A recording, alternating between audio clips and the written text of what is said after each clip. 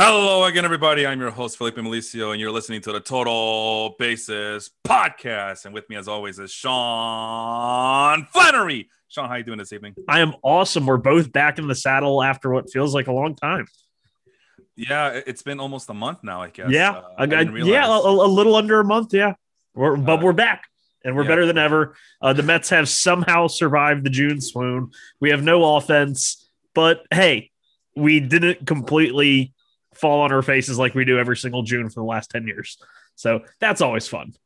Yeah, just word of advice. I do hear a little echo. I don't know where it's coming from, whether it's from you or me. But anyway, Ricky Velasquez is on. Hello, Ricky. How you doing? And Jacob, you already mentioned before the show started that he's on as well. So thank you guys for joining us this evening. Well, without further ado, let's get going here. We got a lot to cover. We got a lot to catch up on. And we're just going to look at some notable players who might be available on waiver wire. Again, as I always do, I like to keep it under 50% because, like, for example, Gary Sanchez, he went up 4%, Sean, from 93% to 97%. But we all know who Gary Sanchez is. I know you know this because I told you guys don't be afraid to draft Gary Sanchez. And me and Steven, we talked about this. Gary Sanchez was one of the guys that we talked about. And of course, he went out and he continued doing well, but still, I don't buy it. Everyone says, oh, everyone acted like because he batted 190 in 2020 that Gary Sanchez didn't hit 39 home runs in 2019. And I'm like, yeah, but since 2018, he's batted 202. Like it was like the lowest batting average in baseball. And I know batting average isn't the biggest stat, but still, I mean, he's been atrocious. But this year he's been better. He's always been one to hit the ball hard. I guess they had to sacrifice Gleyber Torres to bring Gary Sanchez back to relevancy. Well, it's working for me, man. You're looking at your number one team in the Baseball Life Fantasy League, and it's in no small part due to Gary Sanchez kind of revitalizing himself at my catching position. So I was listening to you guys talk about that, and I'm just like, minding my own business, sipping my tea, like, yeah.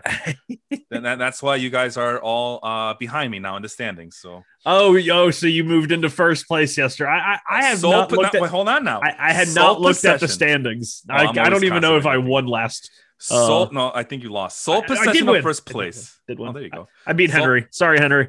Sole possession of first place over here, and I've been dominating the Roto standings all year long. I'm the only team with over 200 points still, and I'm 3-0 since I did the recap back on Father's Day. So everything's looking kosher for me right now, man. Can't complain. But anyway, that's why we're not talking about Gary Sanchez, because we all know who Gary Sanchez is. We all know who Sean Murphy is. Those are the notables. We're here to talk about those sneaky players that no one knows about, or maybe no one should know about. And I got a list of 5 catches for you to start off the show. And you tell me who you want to talk about here. Luis Torrens, Reese McGuire, Tyler Stevenson, Mike Zunino, and let's go with Yan Gomes.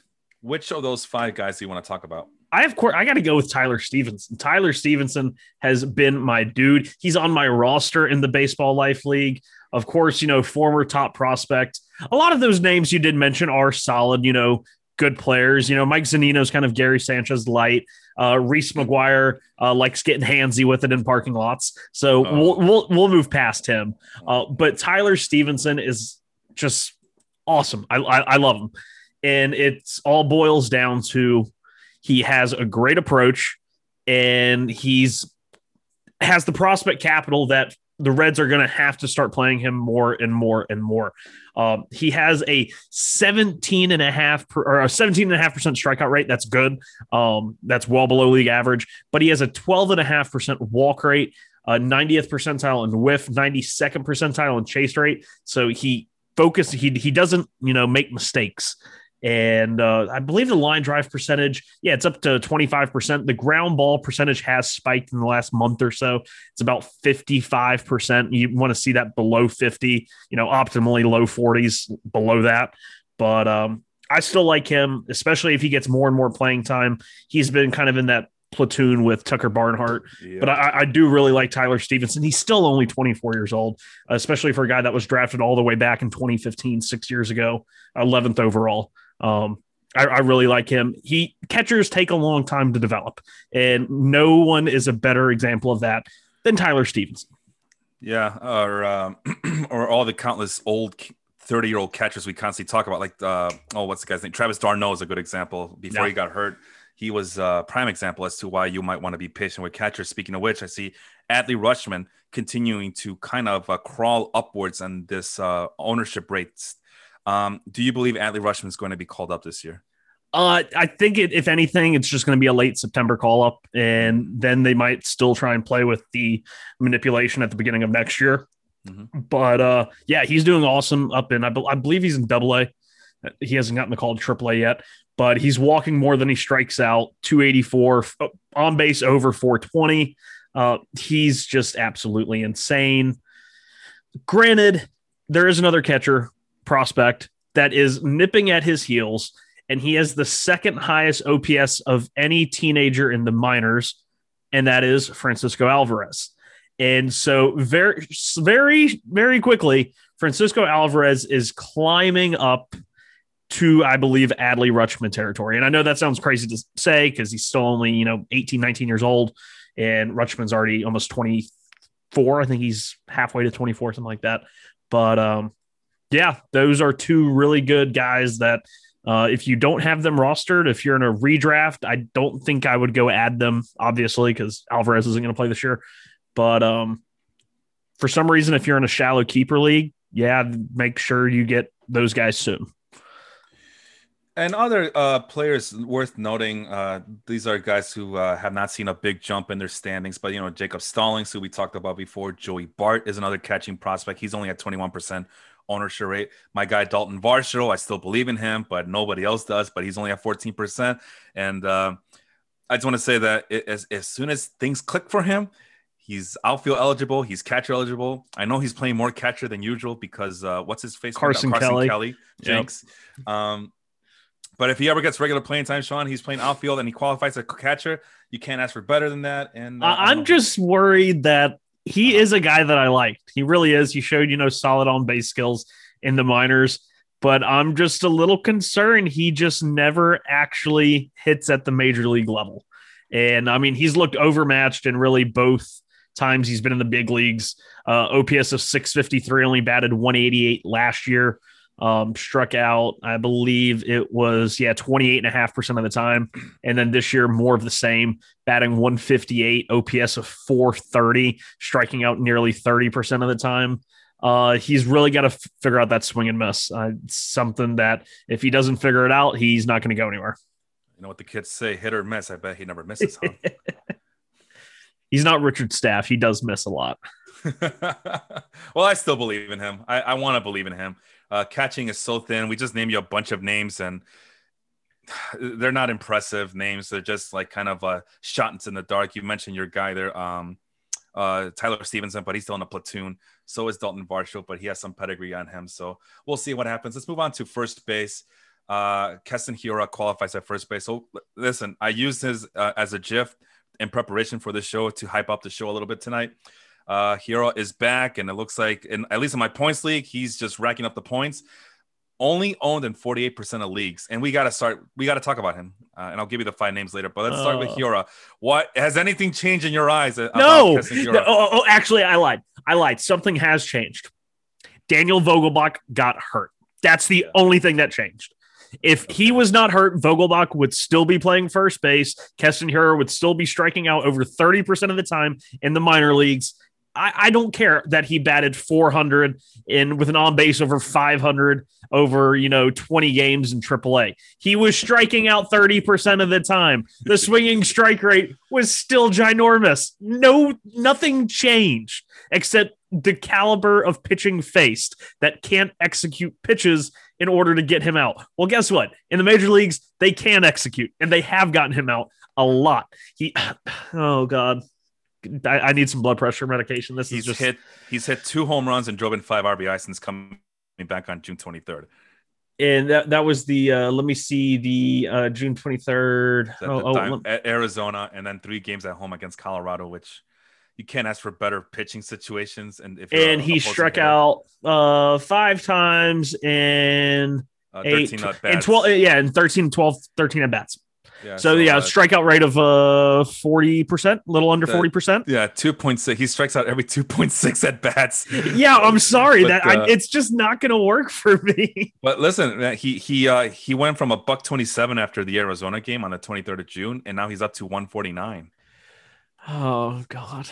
Well, in my points league, he's already scored about 18 points already. It is really funny with Keston Hiura is that you look at some of the things, like the kind of more generic, like average exit velocity, in barrel percentage. Barrel percentage, it's at a career high, 15.5%. Average exit velocity, career high, 92.5%.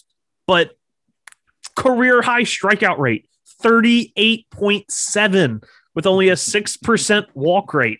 He whiffs at... You're not going to believe me when I say this. I believe his whiff rate on fastballs in 2021 is 50%, 49.7. His whiff rate against breaking balls is 50%. It's... Oh, God. I don't know what to say.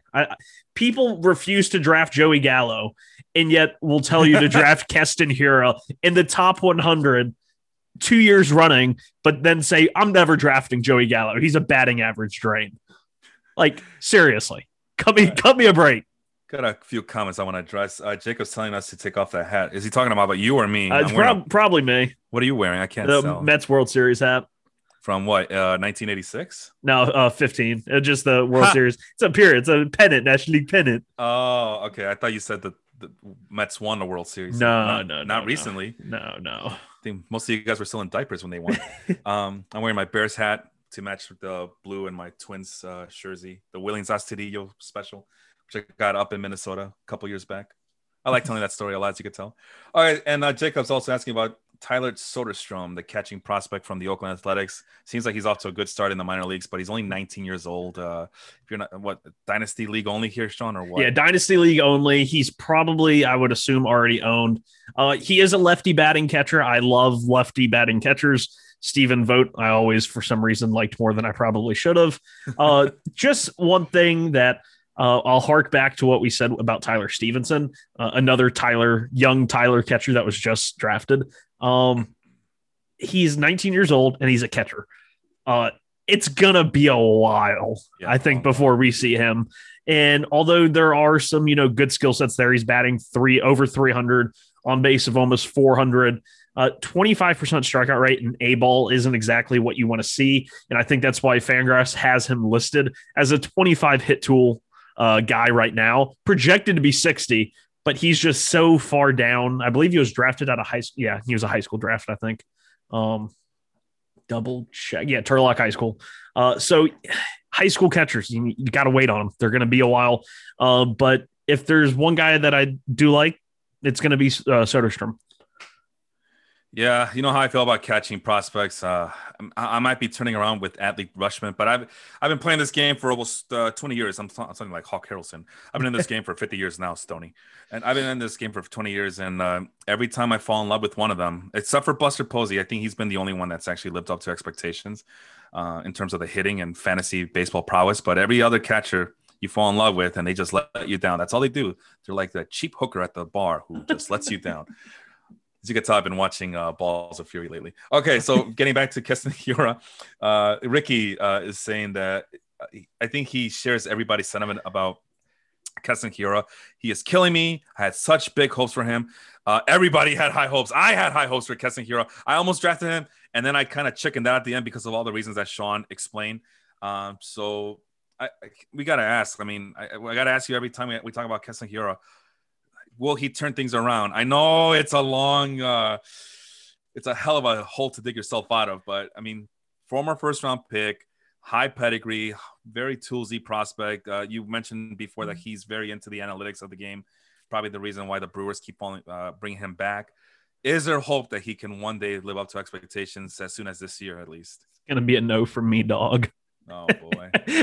I'm going to channel my inner Randy Jackson. It's going to be a no for me, dog. Well, for everybody else, if you have room for him, or if you're like Ricky, who is kind of pot committed, I guess you got to stick around. I will say this. There have been a lot of injuries to middle infielders Good, or a guy who I did a podcast with a couple months back, Tommy Legeza or John Legeza. I'm sorry, MLB moving averages. He put on one of his best ball teams where his like middle infielders were Tommy La Stella, Nick Madrigal. He had like 4 other guys, and they're all injured. So if you are in that camp where you have injuries in the middle infield, like I do, I traded for Nick Madrigal in the Baseball Life League, and within 1 week, he tears his hamstring and is done for the year. But you will not catch me adding Keston here. I will find somebody else that isn't going to just tank my strikeouts to walks. So, well, for everybody else, I'm telling you, just put him on the end of your bench and hope for the best. And if you're Ricky, you're pot committed. You drafted him early, probably. And to the people, well, it's funny because he was dropped in so many leagues. 48%, and that's why we're talking about him as a waiver wire at. It's just it hurts my brain, honestly. People that drafted him in the top 70. You've learned your lesson. I would have been. You've learned your lesson. I was this close to being one of those guys, but I chickened out. All right, let's move on to the next batch of players. There's a lot of second basemen on this list, which is really making me angry. There's a lot of, and Tyler Stevenson showing up on this, so I want to make sure I got this right. Okay, the next batch of first basemen. You tell me who you want to talk about. C.J. Cron, Luke Voit, Garrett Cooper. Actually, no, scratch Luke Voit. He's 95% on. So let's start again. C.J. Cron, Garrett Cooper, Bobby Bradley, or Christian Walker. I think I'm going to go Garrett Cooper. Okay. And it's partially because I believe Jesus Aguilar is going to be traded. And I think he's going to be traded soon in the next couple of weeks. I think Miami is going to get a head start on, kind of getting rid of some of their tradable assets. I think they came out. I read a report somewhere that they don't plan on trading any of the arms that they have, even though it seems like they have a surplus. And those are because they're the most controllable. They're the cheapest. They're the youngest. But guys like Jesus Aguilar, Starling Marte has said he wants to sign an extension. I just don't think that's going to happen. But Garrett Cooper, Starling Marte, Corey Dickerson's having a down year. Adam Duvall will likely stay because he's under contract, pretty team-friendly contract till next year. But if any of those guys get moved, Garrett Cooper instantly inherits a whole lot more playing time. And over the last a month of June, on base of over 380, slugging 440. That's an 827 OPS. He had a 912 OPS in May. He hits the ball hard. He's 90th percentile in hard hit rate. I've always liked him. I liked him last year. A solid line drive hitter with the potential for more pull power. Garrett Cooper is going to be the guy because I think he has the most to gain going forward. I would have gone with C.J. Cron here, but I told you we can only talk about one guy. Yeah, and I don't trust the Rockies.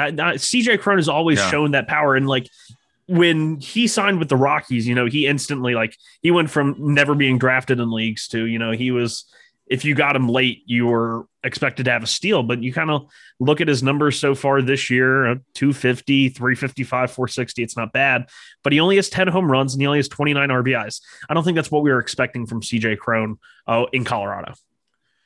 Well, he's turning it on lately. So, but like I said, you can't trust the Rockies. He's probably going to get traded at the deadline where he's going to probably be a bench bat, unfortunately. Yeah. So, but in the meantime, if you are desperate for a first baseman temporarily, he might be available for you. Only on at 57% of leagues so far, according to CBS Sports.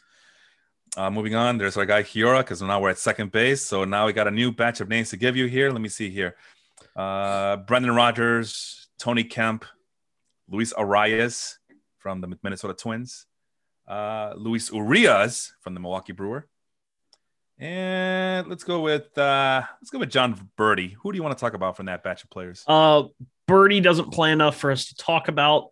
Brendan Rodgers, I'm pulling a who. I won't get fooled again. Let's go with Luis Arias, a guy that I have been high on, for a long time now. Just makes contact. Somebody posted about him on Twitter yesterday, and they just said the tweet was just Luis Arias is a pest. And just imagine being a pitcher and having to go up against him.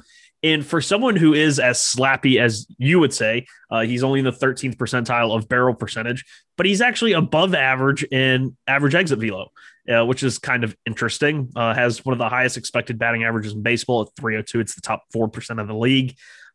He does, unlike Keston Hiura, he doesn't whiff at anything. He has sub 12% whiff rates against everything: fastballs, breaking balls, off speed, 30% line drive hitter. He is him, Jeff McNeil, and Jake Cronenworth coming off Player of the Week.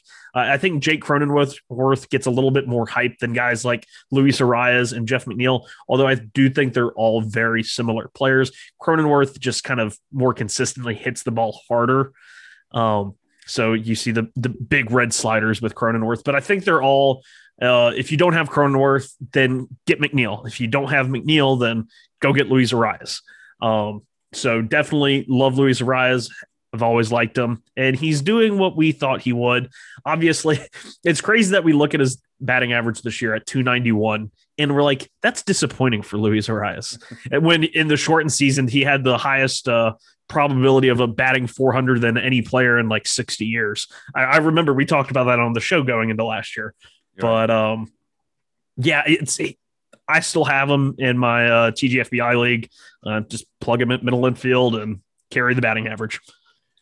Yeah, he's been playing regularly since coming back from injury. It's a lot to like about Luis Arias, and the one thing that you say that I would call him slappy, but unlike Nick Madrigal, he actually has an exit velocity over 90 miles an hour. Luis Arias does. So. Yes, like I said, he has an above average exit velo, and for the month of June, he's really turned it on since he came back. I believe he was kind of hurt at the end of May, beginning of June, I think it was. But in June so far, batting 342. That's a Luis Arias batting average, 381 on base.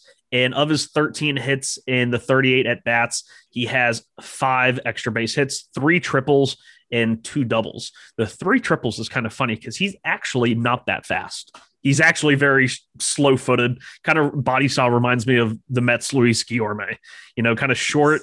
You would think with their body styles being middle infielders, they'd be fast, but they're just not fast. Yeah, that's kind of surprising about him too. That's very surprising, but he makes up for it in other assets or other aspects of the game, so to speak. Wanted to point out that, yep, there it is. So unlike Nick Madrigal, Luis Arias actually sprays the ball all over the field, whereas Nick Madrigal can, most of the time, he goes up the middle or opposite field. Can't pull the ball to save his life, Nick Madrigal. That's why I don't believe. I thought he had a lot of his ground balls are to the pull side. I'd have to go back and double check. Well, but I feel like Nick Madrigal was always hitting ground balls to like the shortstop area of the field. Well, that's one of the problems is that he does. Oh God, he's over 55%, 58% for his career in ground ball rate, and most often than not, he'll go up the middle with it. That's why he's now, before the injury, he started hitting the ball with more authority, but now we won't know how his season would have ended in terms of the bat because he did get hurt, unfortunately. So that's a damn shame. But no, that's why I kind of like Luis Arias a little bit better. I think they are. So. They're not. I mean, they kind of are similar. But it like I said, they all Cronenworth, McNeil, Arias, Madrigal.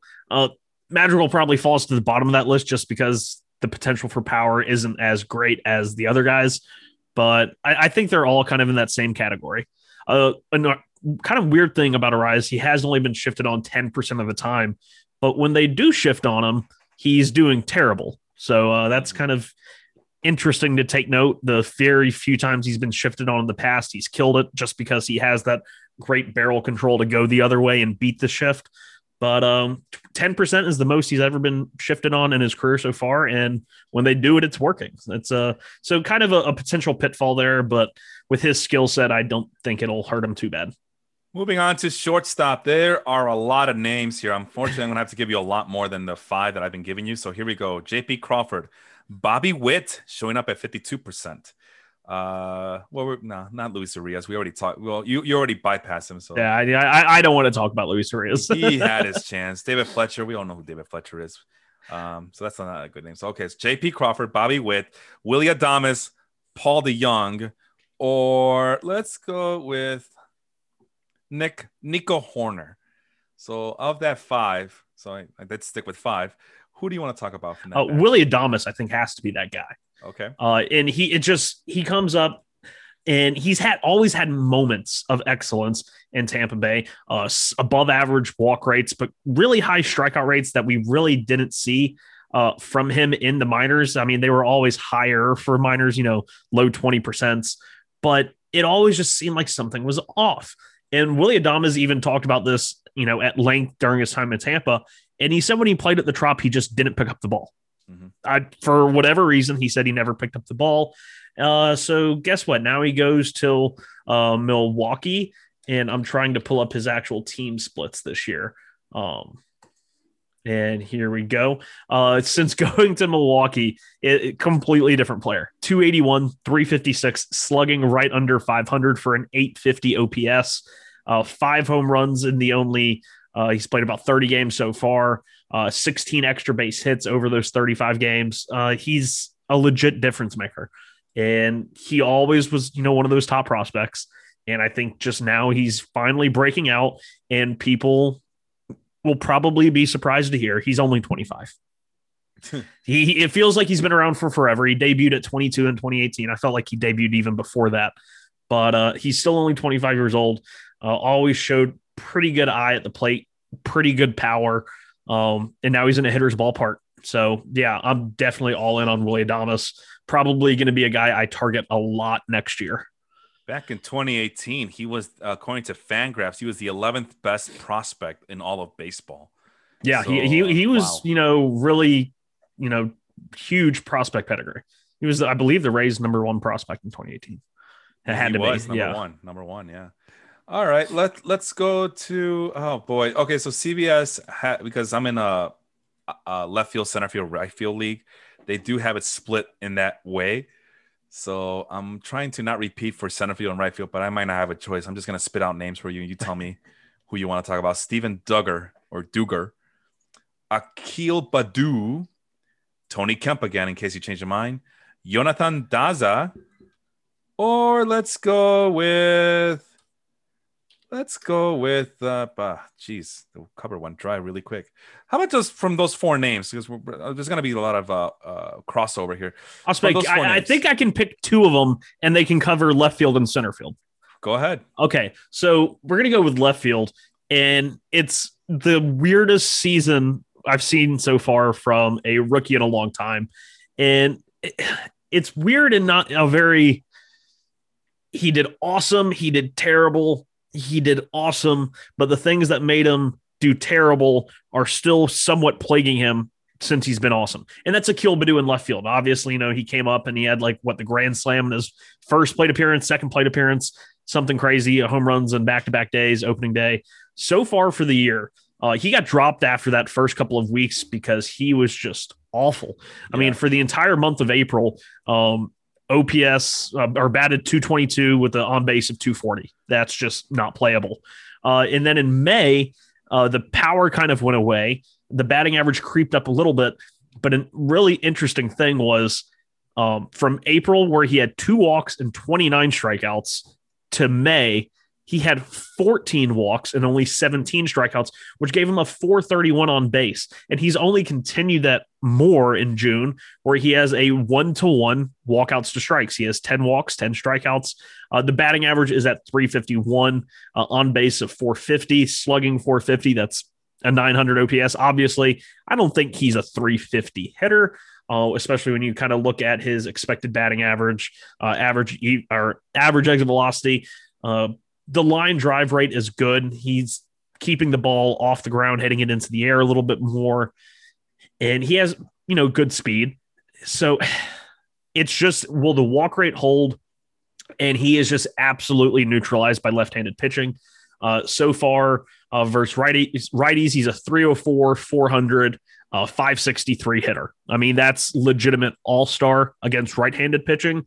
And against lefties, he bats 143 with a 242 on base with 0 extra base hits to give him a 143 slug as well. That's just putrid. So he's this is the first guy that we might actually agree on. He's a left-hander that is going to be platooned or should be platooned. And that you always avoid those guys. And I say, don't worry about it. They're going to do fine. But this is a guy I don't think will do fine. maybe not this year, maybe in the future he kind of works on it. But this is like Jock Peterson levels of platoon right here. Oof. Well, there's a few things going Badu's way. I crunched the numbers, and I ended up picking him up in the Baseball Life League just because I was kind of desperate for. I was desperate, right? Yeah. For just a guy who can go out there and be a punch and Judy hitter for me, and maybe steal some cheap bases for me because I don't have that on my team. Because I'm all about that power. I know I'm all about the power because I'm leading all the categories on offense except for those two. Singles and stolen base net. And Akil Baddoo. You need some slappy guys then. Well, Akil Baddoo is where he comes in. I mean, yeah, he's in a platoon with probably a couple of guys that we're probably going to talk about real soon. But there's, since the first couple of months where he struggled, or somewhere around there, he's been picking up the pace lately, and he's carrying a hot bat. He's hitting with some little bit of power, not something to write home about, but he's, the WOBAs and the WRC pluses are up compared to. So Roster people. Resource does have him in a platoon with Daz Cameron, who got promoted a couple weeks ago. So that does make sense. That's why I said. We were going to. I'm sorry. Oh no, it's all right. I read your mind. It's okay. Daz Cameron wouldn't have been a name that I was going to pick anyway. Well, I'm gonna, as I always want to do, man. I'm gonna throw you a couple of sliders and make your decision making a little bit tougher here. But no, I believe in Akil Baddoo. This is the point I'm trying to make here. If you don't think that he's gonna be like some sort of like savior of some sorts, because that's the biggest mistake that a lot of these fantasy owners make is they pick up a guy like Akil Baddoo. Oh, he's 22 years old. He has a little bit of upside. But if you just take him for what he is, a guy who can work the count. Because I believe he's at a 1-to-1 walk per strikeout ratio. Is that correct? He was in June for the total of the year. I already moved on to Daz Cameron. Let me go back to Baddoo. He's a 30% strikeout, 29.3, 13.6 walk percentage. Okay, but I feel like that month of April just really skews the entire thing because basically he has been 1-to-1 since the end of April. That's what I feel like. Okay, and you know what? For a guy like that, a rookie, left-handed, like you said, gets neutralized by left-handed pitchers, I should say. You could do a lot worse. You could do a hell of a lot The worse. only thing that does worry me is he whiffs at least 33% of the time against all categories of pitching, both fastballs, breaking balls, and off speed. Of course, I would like to go in and break that down, how it is left-handed versus right-handed, and I'll have to do that. But that's the only thing that kind of worries me is the whiff rate that leads to, strikeout issues. Yeah. According to Plate Discipline over at Fangraphs, 14.2 swinging strike, but he's a very patient hitter. Only 25% of outside the zone swinging percentage.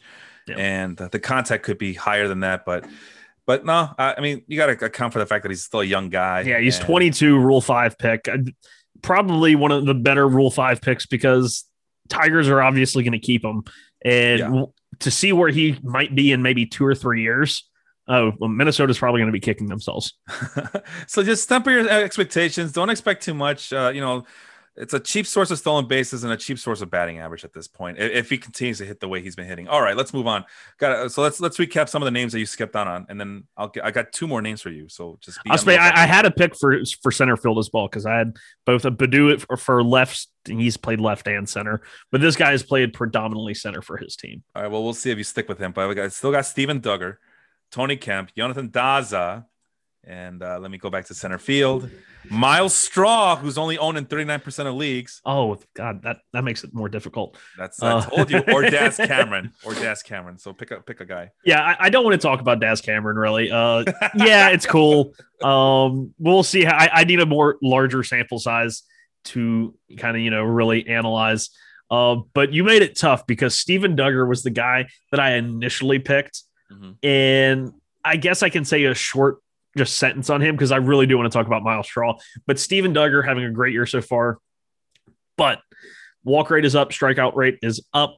He is still the kind of same hitter that he's always been. Dead red, crushing fastballs this year, batting over 460 against fastballs, batting under 140 or under 150 against breaking pitches, and batting 059 against off speed. Both of those have whiff rates of 37 and 56%. He's getting the ball off the ground more. He has a career low ground ball percentage, career high fly ball, and line drive, which is probably fueling some of this. But I think he's just one of those guys. He's not being shifted on enough this year, only being shifted on 30% of the time. And when he's not shifted on, 475 WOBA. And when he is shifted, 273. It drops 200 points. And this is a guy that is pulling the ball over a third of the time and going up the middle 40% of the time.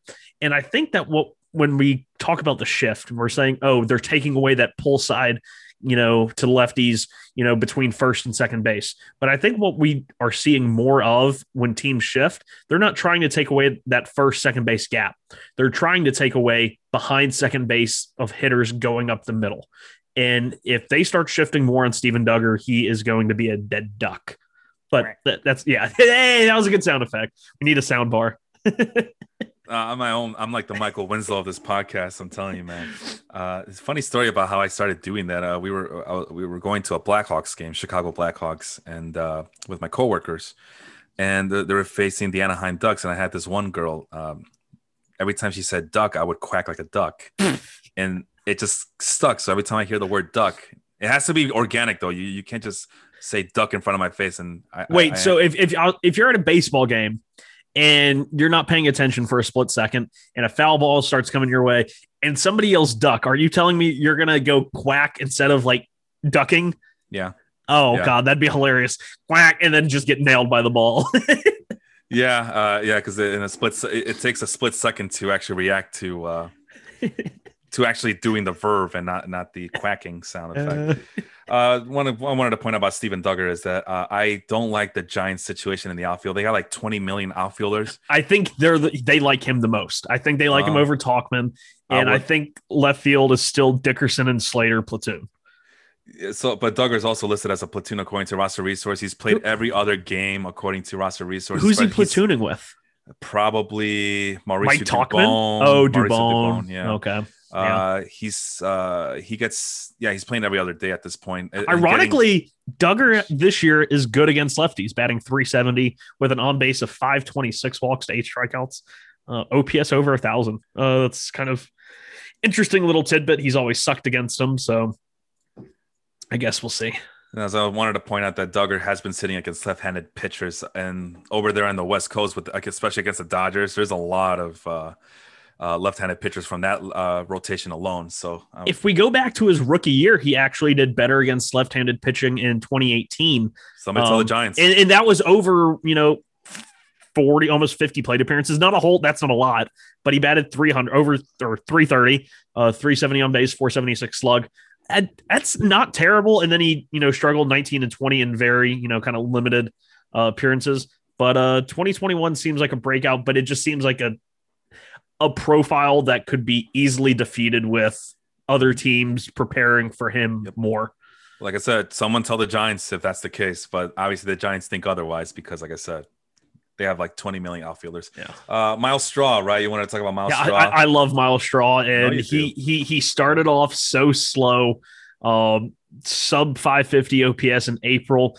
He did have the 5 stolen bases, and then he started kind of showing some signs of life in May. Was batting .260. But then only had 1 stolen base to 3 caught stealing, which blows my mind that any catcher could catch him because he is just stupid fast.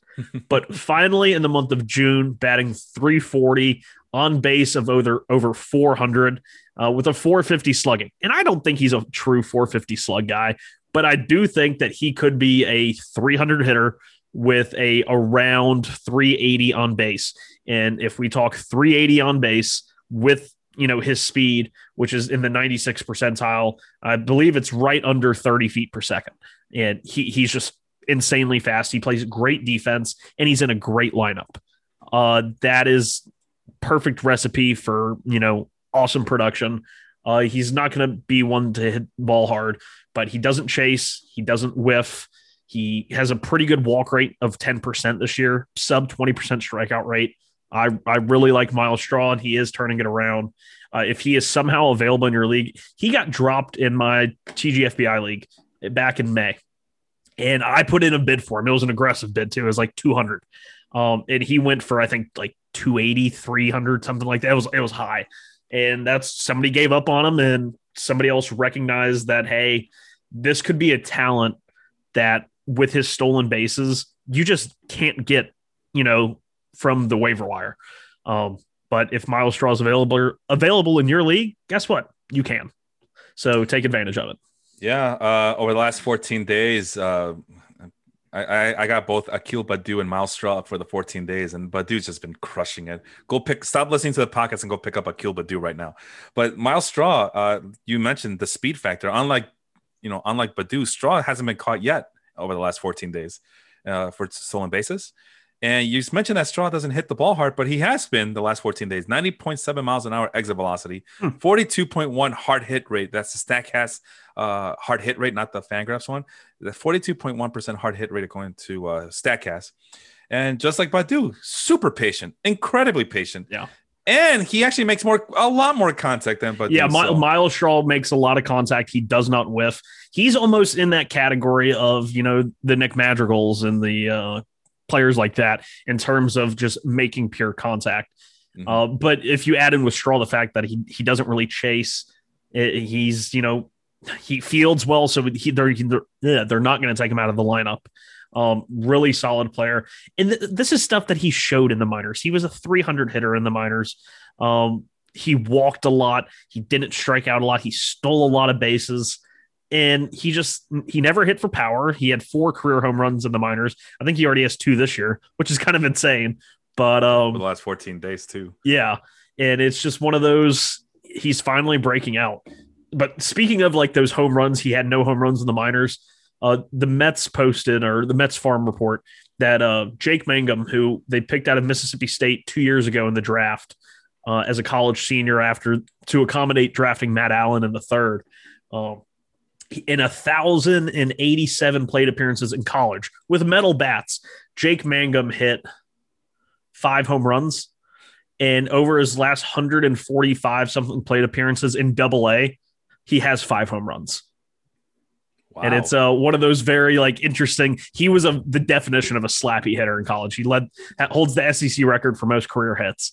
And then now he's finally developing some power. And a lot of his former teammates are saying that he really took that off season to add some power, add some strength, and he's getting to show it. So thought that was funny in terms of you go how many at bats without hitting a home run or with only a few home runs. And then, you're playing at the highest level of your career and you've already doubled it.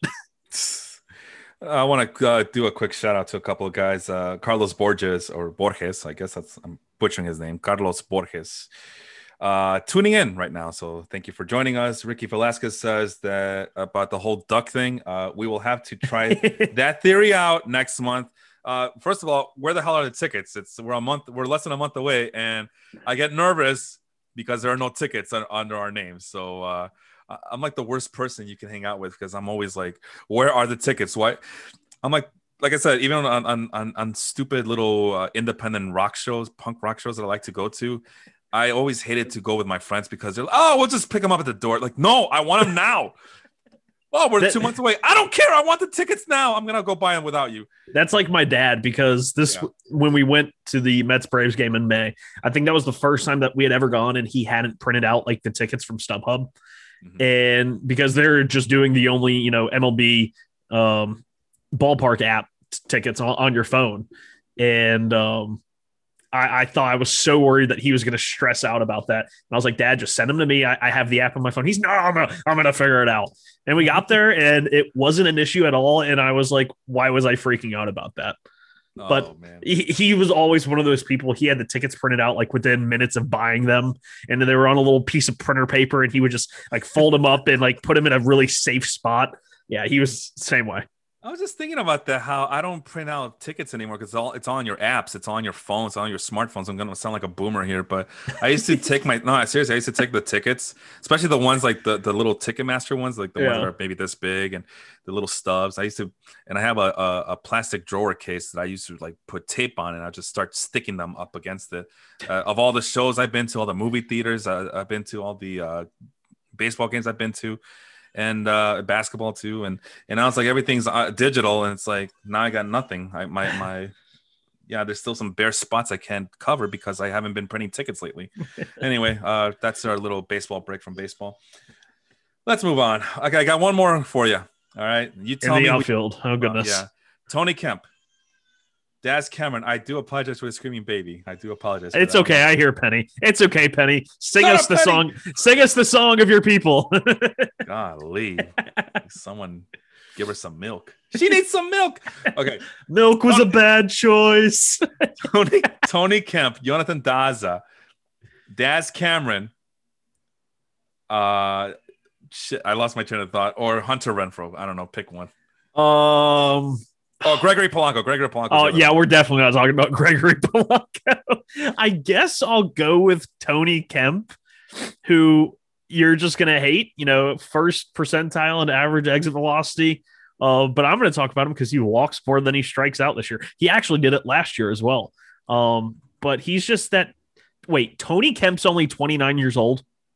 I know, right? I would have thought he was like 37. Well, I thought him and Denard Span were the same age. Sean, it's like I always tell you, man, just add 2 years to that age because that's the new baseball age. He's 31 years in real baseball age.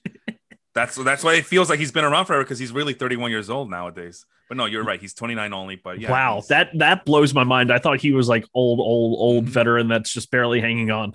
But no, doesn't strike out, walks a good bit. He's kind of the Miles Straw, but left-handed and not as fast. Yeah.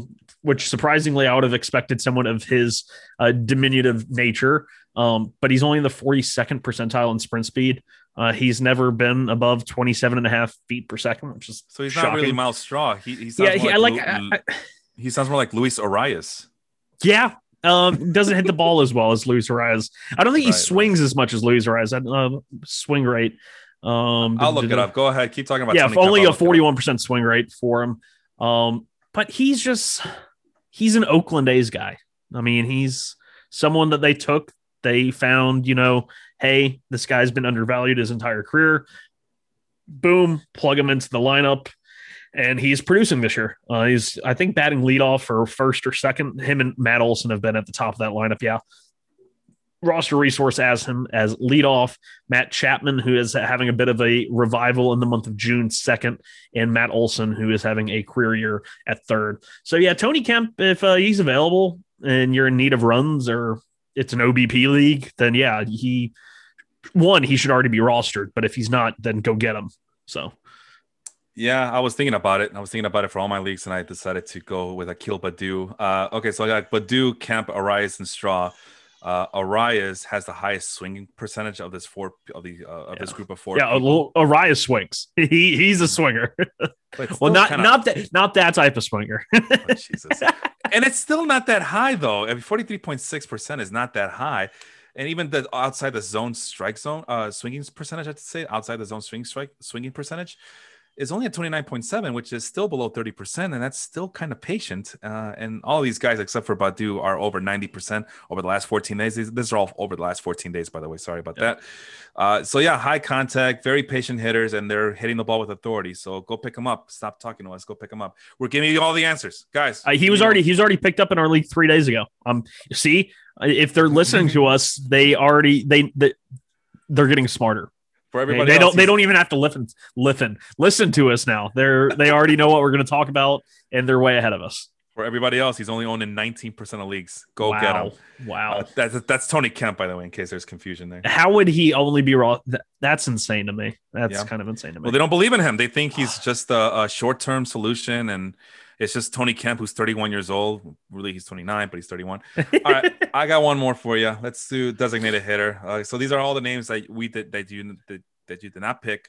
So let's go the first 5 people that I see. I got Abraham Toro Hernandez of the Astros, Brendan Rodgers, Hunter Renfroe, Daz Cameron again, or J.P. Crawford. I almost just cut you off from the very beginning because I was like, once you said Abraham Toro, I was like, you just don't need to say anything else.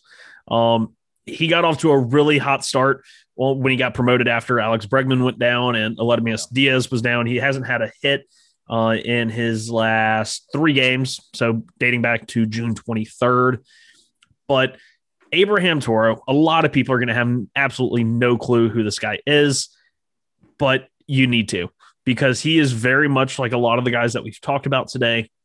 Solid plate approach, walks a lot, has pretty good barrel control. And in the minors, he just put up some of the stupidest numbers you've ever heard. In 2019, he had, let me pull it up. He played in 114 games and posted a 324, 411, 527 slash line. And that was, I believe, split between AA and AAA, but mainly in AA. He and then is doing the same thing this year, just tearing up AA or AAA. And now he's going to have a chance for a pretty good period of time, because Bregman, I think they said he tore his hamstring or tore something. So, yeah, it's a pretty severe strain. So Abraham Toro is going to get a crack at it. And I think he's legit. He just needs a run of playing time. He's still only 24 years old. So, yeah, as a prospective add, I would add Toro. I don't think I'd immediately start him yet, but yeah, he's someone that I definitely will hold on to. Well, one thing that is going against him is that he is the most impatient hitter that we've mentioned so far. 35.7% outside the zone swinging percentage. He actually does swing the bat a lot overall, 48.8% swing percentage this year. So he's on the aggressive side. But the one thing that he kind of stands out, even with that aggressive approach, is that he does make a lot of contact, 80.6% contact rate this year, and only swinging strike percentage of 9.5. So he keeps it below 10%. So there's a lot to like with Abraham Toro, along with the playing time. Like you mentioned, plays with a really good team in the Houston Astros. So yeah. When he debuted in 2019, he didn't do great, 688 OPS. But he had 9 walks, 19 strikeouts. It's pretty good for like he would have been 22 years old, 21 years old at the time. In 2020, he really struggled. I think he's ended up starting at the beginning of the year, at the end of the year. I can't remember exactly what it was, and just wasn't ready for it. But, it was 2020. A lot of people had weird seasons. And then this year, he's 5 walks to 8 strikeouts. So while you said he does, swing a lot, he does make a lot of contact. I think he has that inner, and his chase rate is a little bit higher this year than you would probably like, but he still draws walks. And I just think that somewhere buried inside, once he gets to maybe like 500 plate appearances for his career, he's only at 238 now, and he's got a 600 OPS. But I think deep down, there's a good player here. And at worst, he's Jonathan VR with a little less speed. I mean, like seriously, I think that's probably at best Eduardo Escobar with more batting average, less chase. At worst, VR without the stolen bases. Good stuff. That's the hitters. Unfortunately, because I play in a pitchers only league, so it's not split into starting pitchers and relief pitchers. CBS is just, here's all the pitchers, pick one. So let's do. We're not at the hour mark yet, which is really amazing because I feel like we've been at it for like 90 minutes already. But yeah, I was saying we got about 15 minutes. Yeah, this is a pace of play that Rob Manfred wants to see here. Yeah, he sent us an email. Baseball said, gotta step it up. And even when we end the podcast tonight, I'm gonna walk out of my room and I'm gonna get frisked. I mean, they're gonna check my hat, they're gonna check, my belt line. So we have to follow the rules here too. Oh my God, when you say R.I.P. Hector Santiago.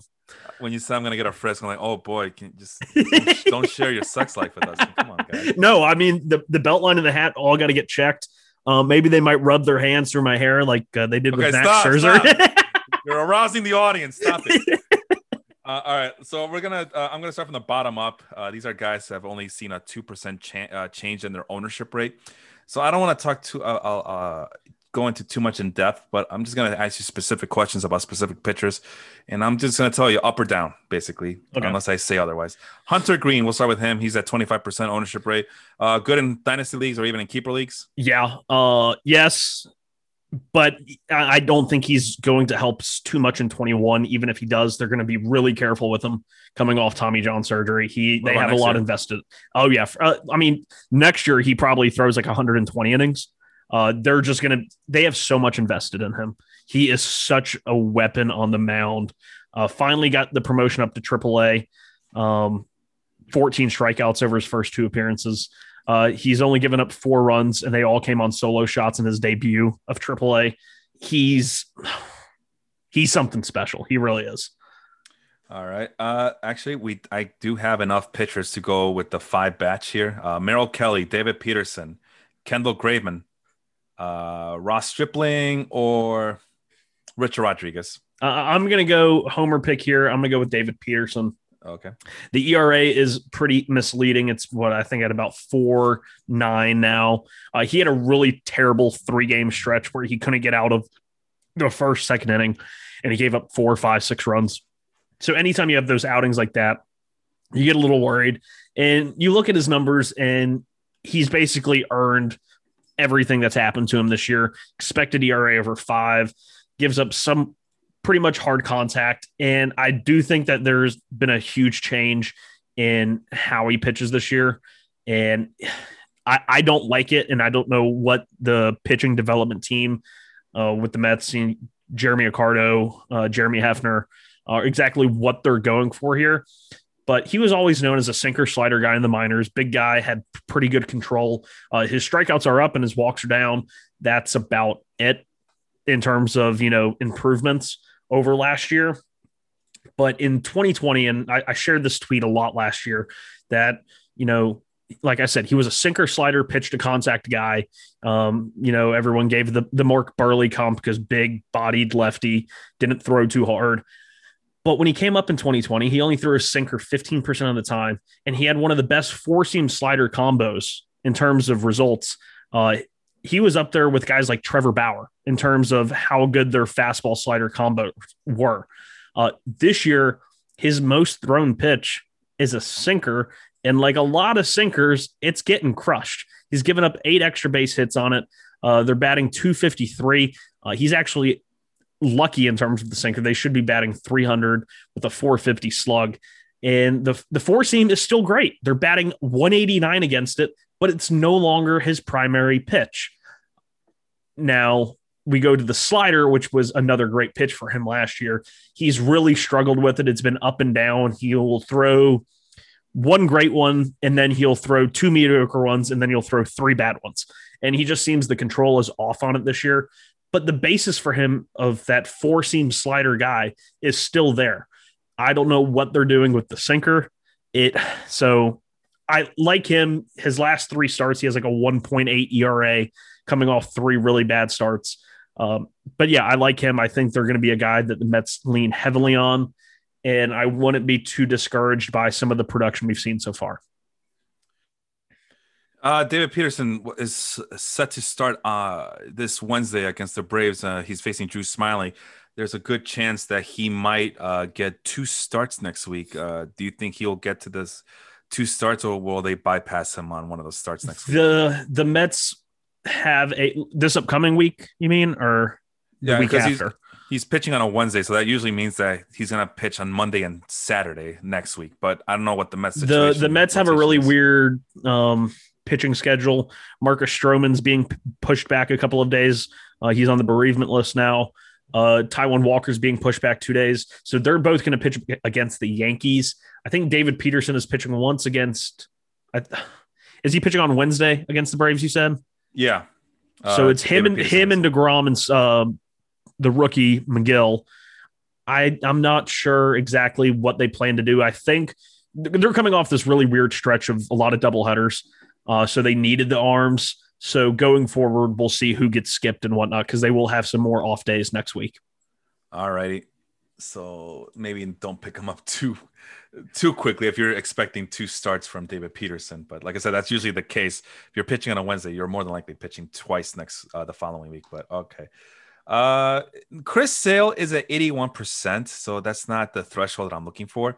But he's expected to be coming back soon. Yeah, he's thrown a couple of simulated games. Kevin Plawecki he's also on the injured list rehabbing. I guess he was the one who caught it, and he said he looked nasty. I mean, Chris Sale, honestly, to me, I think could throw 90 miles an hour and be effective with his extension and the slider, especially if he just threw the slider as his primary pitch. But he's one of those guys I drafted in the Baseball Life League late, very, very late. I drafted him and Luis Severino, who I haven't been as lucky with. But Chris Sale, Everyone laughed at me. They said, "Oh, Sean, you didn't draft an ace. You didn't draft a pitcher for the first 7 rounds. What are you going to do? What are you going to do?" Well, Chris Sale was, my ace in the hole. And here he is. He hasn't had any setbacks, knock on wood. And my pitching has kept me afloat. My pitching's actually done very well this year. So suck it, guys. Alrighty. I got a batch of 4 guys who are not owned. Actually, 5 now. 5 guys who are not owned above 10%. You tell me who you want to talk about. Elijah Morgan, Michael King of the Yankees. First of all, Morgan is with the Cleveland Indians, yeah. Colin McHugh of the Rays, Jose Cisnero of the Tigers, or Tyler McGill of the Mets. That's close. I think both McHugh and McGill are very interesting. McHugh is kind of an oddball, though. He has gotten some bulk relief outings, but they haven't been where they give an opener and then they put him in. He's been like their, oh shit, our plan for today has gone tits up. It's not working. Give the ball to Colin McHugh. And he is just, if you look at his savant sliders this year, it's freaking amazing. He's 34 years old, having likely the best year of his career. Mm-hmm. He was really good in 2018 as well, but that was with Houston, and he was a full-time reliever. And this year he's started a few games as the opener, but it's hard to draft him in a traditional league where it's only, wins, strikeouts. He's a little bit harder to roster there, but if you're in a non-traditional league, then definitely go after him. Oh, I did all right. Yeah. I got him in the 30-team league from Andrew O'Sullivan, Baseball Life member and friend of the show. I got Colin McHugh and Giancarlo Stanton for your mean Mercedes, Tanner Scott, and somebody else. I made out like a freaking bandit because since then your mean Mercedes is batting like 208. I mean, Stanton hasn't really done much for me either. The most valuable player in that trade since it happened has been Colin McHugh, and that's my daily league. Has starting pitcher eligibility, so I just plug him in there, and I get all of his points for the week. Essentially, I never have to take him out because you just put in 1 or 2 starters a day, and he's been awesome. Tyler McGill recently called up, probably going to get sent back down here at the end of the week, at like we talked about with David Peterson, in terms of somebody's going to get cut. He had only 1 start, went 4 1/3. His expected ERA in that game was actually 1.9, but ERA at the end was 4.1. Has really good fastball, has great extension. He's 6'7", 6'8". His brother, Trevor McGill, is a relief pitcher on the Cubs that you maybe have heard of. He's also a very large man. I would like to know who in that family has the crazy genes. But Tyler McGill, really good fastball, really good slider. He's working on a changeup, and his changeup actually looked really good in that first start. They were all located very well at the bottom of the zone. Worst case scenario, he's like a devastating 2-pitch pitcher that with a high 90s fastball and a just breakout slider. But somebody to keep an eye on. The Mets have had a lot of pitching injuries, and they thought they were going to have more depth than they actually do. So Tyler McGill gets the call, and if he continues to get the call, then he's valuable, but he could very as well, end up in AAA for the rest of the year. Oh boy. I was just going to say Colin McHugh. He's been a godsend for my Baseball Life Fantasy Baseball League, as all of a sudden I look around and all the pitchers that I was counting on to be there in support of Lucas Giolito, Kevin Gausman, and Joe Musgrove, they're all gone.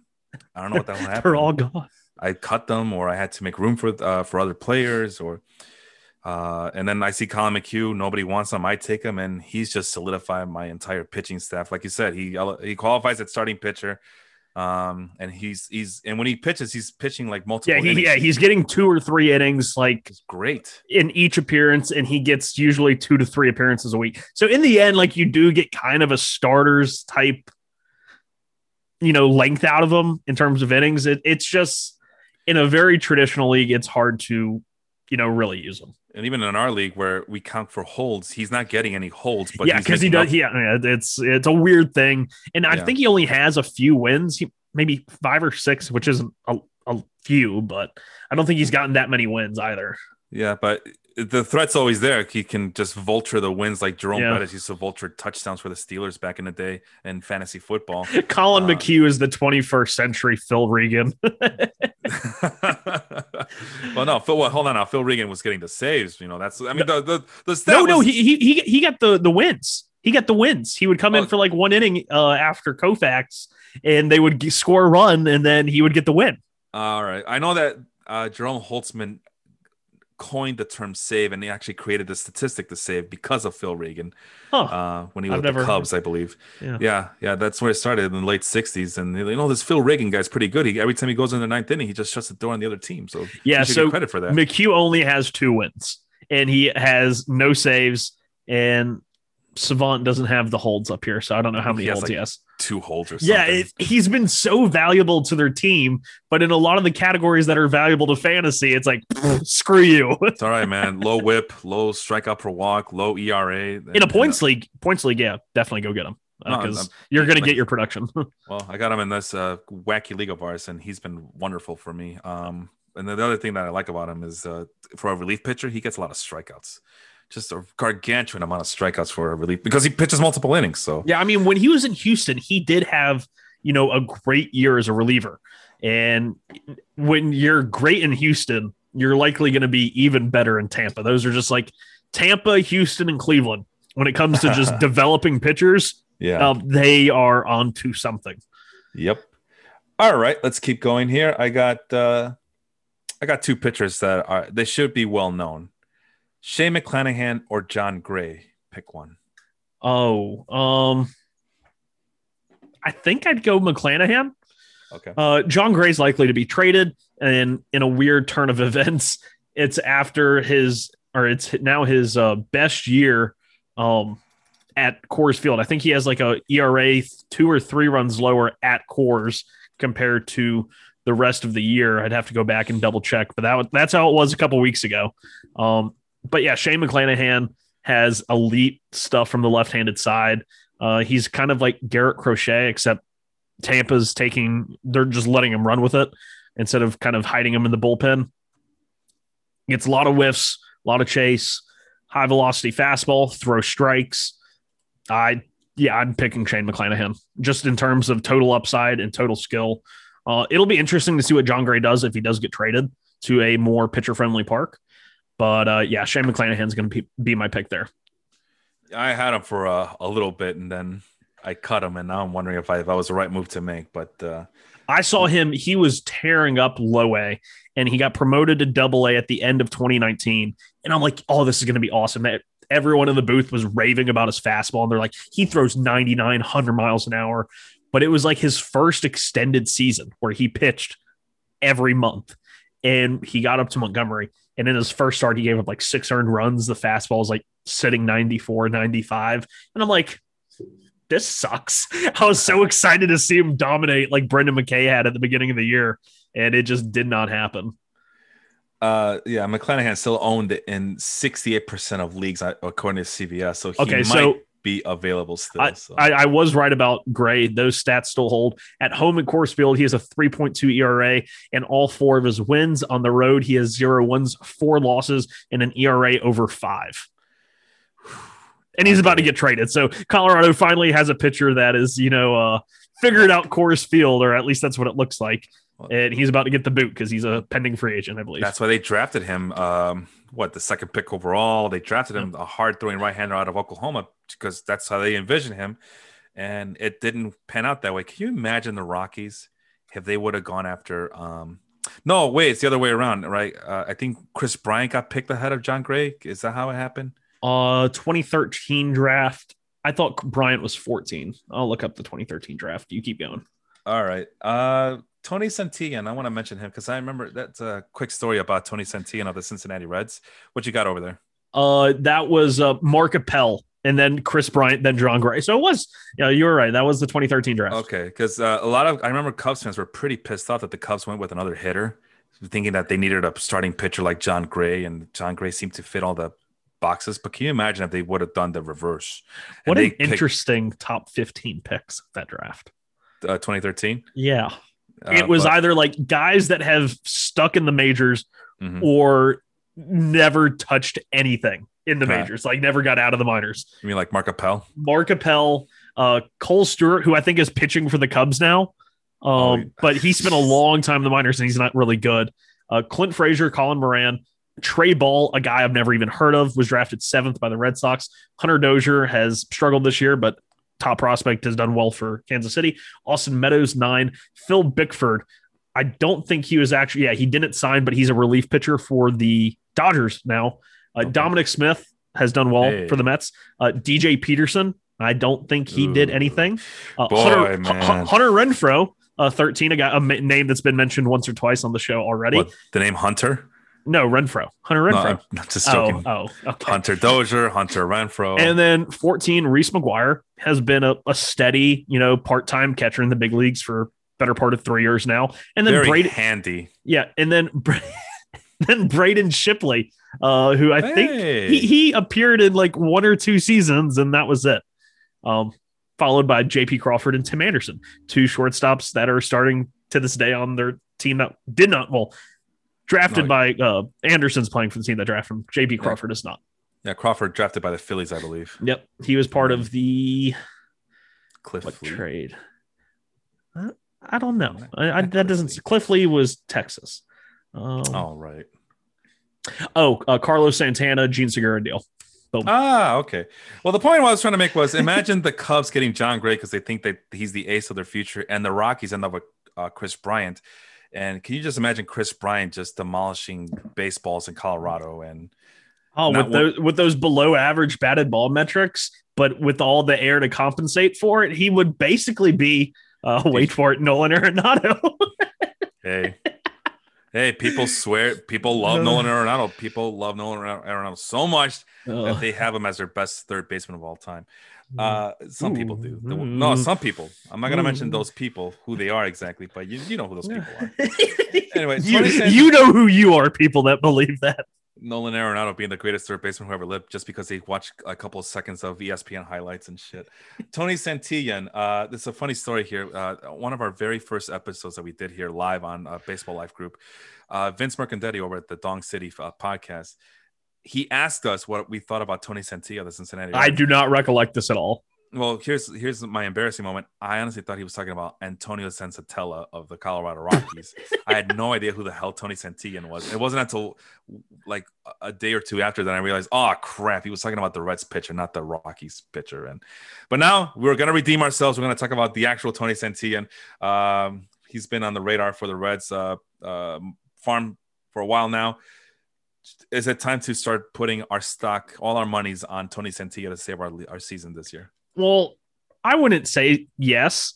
He's gotten a little lucky. He has a 3.2 ERA through his first, how many starts has he made? 3.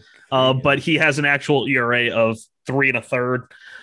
So the fastball is just not quality. Actually, another guy that I saw pitch in AA in 2019. They are the Chattanooga Lookouts, I think they're AA team. Chattanooga. They played a very chippy series with Montgomery. Like they had 4 ejections in one series. It was wild.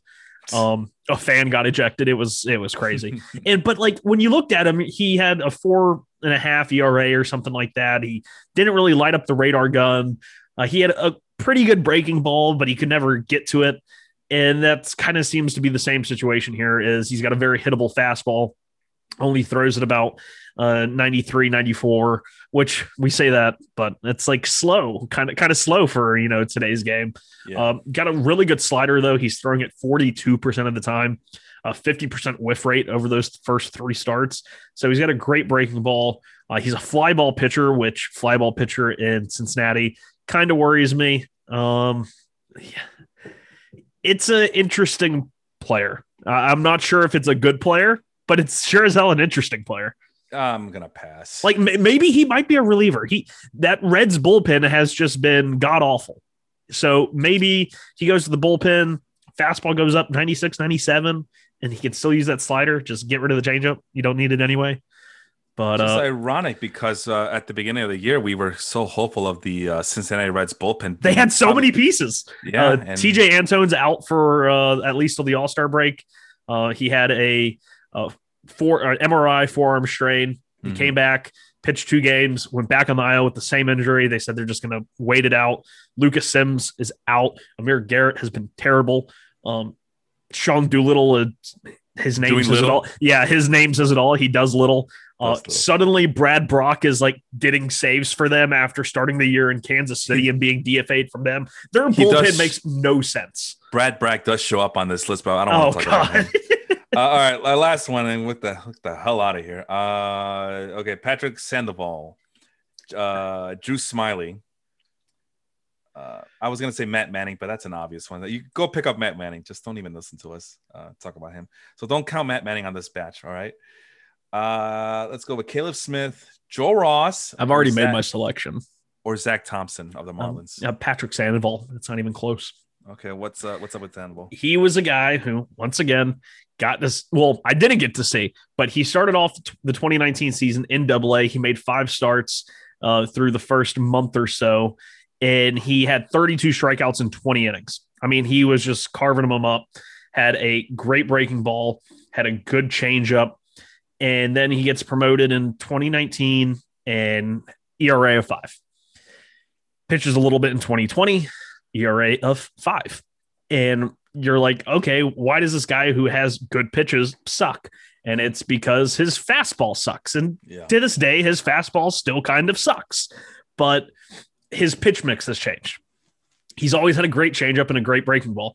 They call it a slider. It kind of looks more like a curveball to me, but that's neither here nor there. Now in 2021, his primary pitch is his changeup. He's throwing it 32% of the time. They're batting under 120 against it. It has a 56% whiff rate. That's like Luis Castillo in his prime territory. Then he's throwing a sinker as well as a 4-seamer, and both are getting hit hard. But maybe with the sinker, he's inducing a little bit more stuff on the ground. I'd have to dig more into it. The slider is still doing great as always. I wish you'd throw it a little bit more because they can't hit it, and it's a great pitch.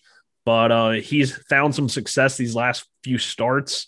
I believe he's given up only a few runs. He's given up 3 runs, 2 runs, 2 runs, 3 runs, 3 runs. But he's gone like 6 innings in each start, so that's quality starts. And I think he's finally starting to figure it out.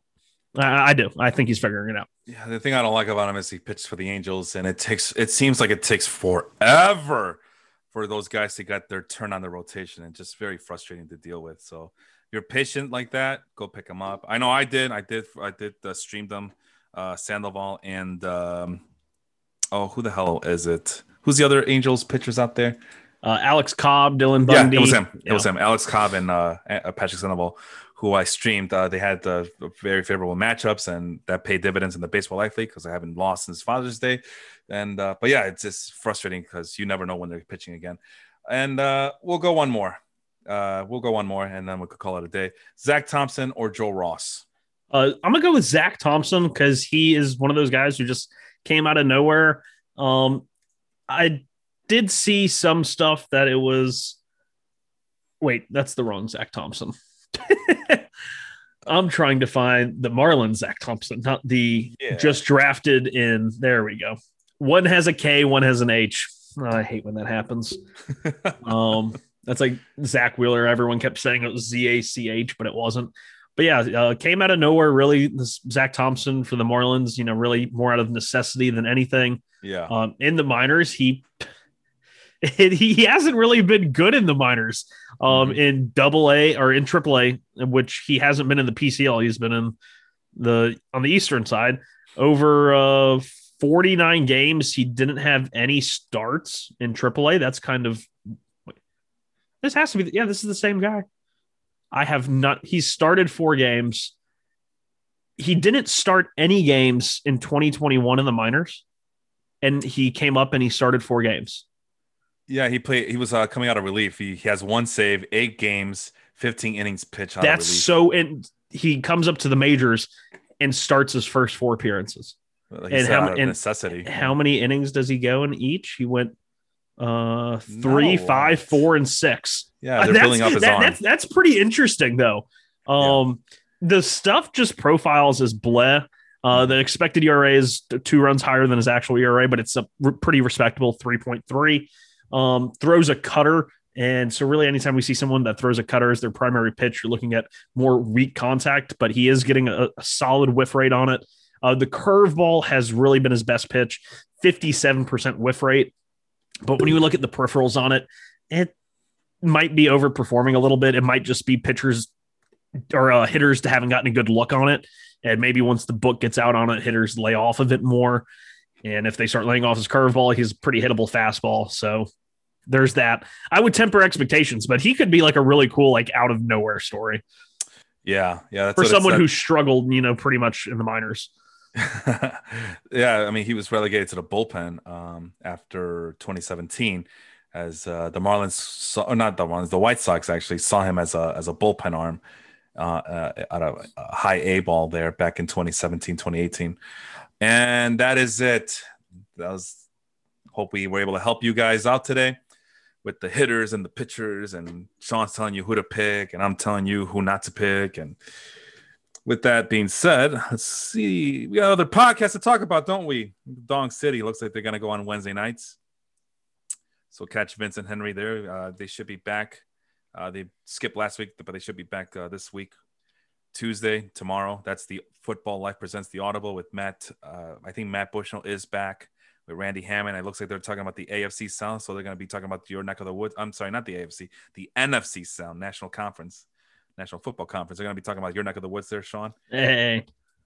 The Workshoot podcast, that seems to be the only podcast that actually sticks to their schedule on Thursday nights. What the hell's going on in wrestling? Oh, there's beef between the WWE fans and the AEW fans, so pick a side and come help us battle it out. Just make it as toxic as possible. And then what's the last one? Oh, my guys, the step back. Leon and Jacob in the middle of a really heated conference finals, both in the East and the West. So looking forward to that. Having them break down their episode from last week's already up and running. Lots to talk about. The draft's right around the corner. I may or may not show up on one of their draft specials. Who knows? I hope I get invited again because I absolutely loved it last year. And that's it. Then you're every Sunday morning, unless we tell you otherwise. Sean and I, we start off your Life Group podcast week every week on Sundays right here at the Baseball Life Facebook group. For Sean, I am Felipe. Have a good night, everybody. Bye, guys.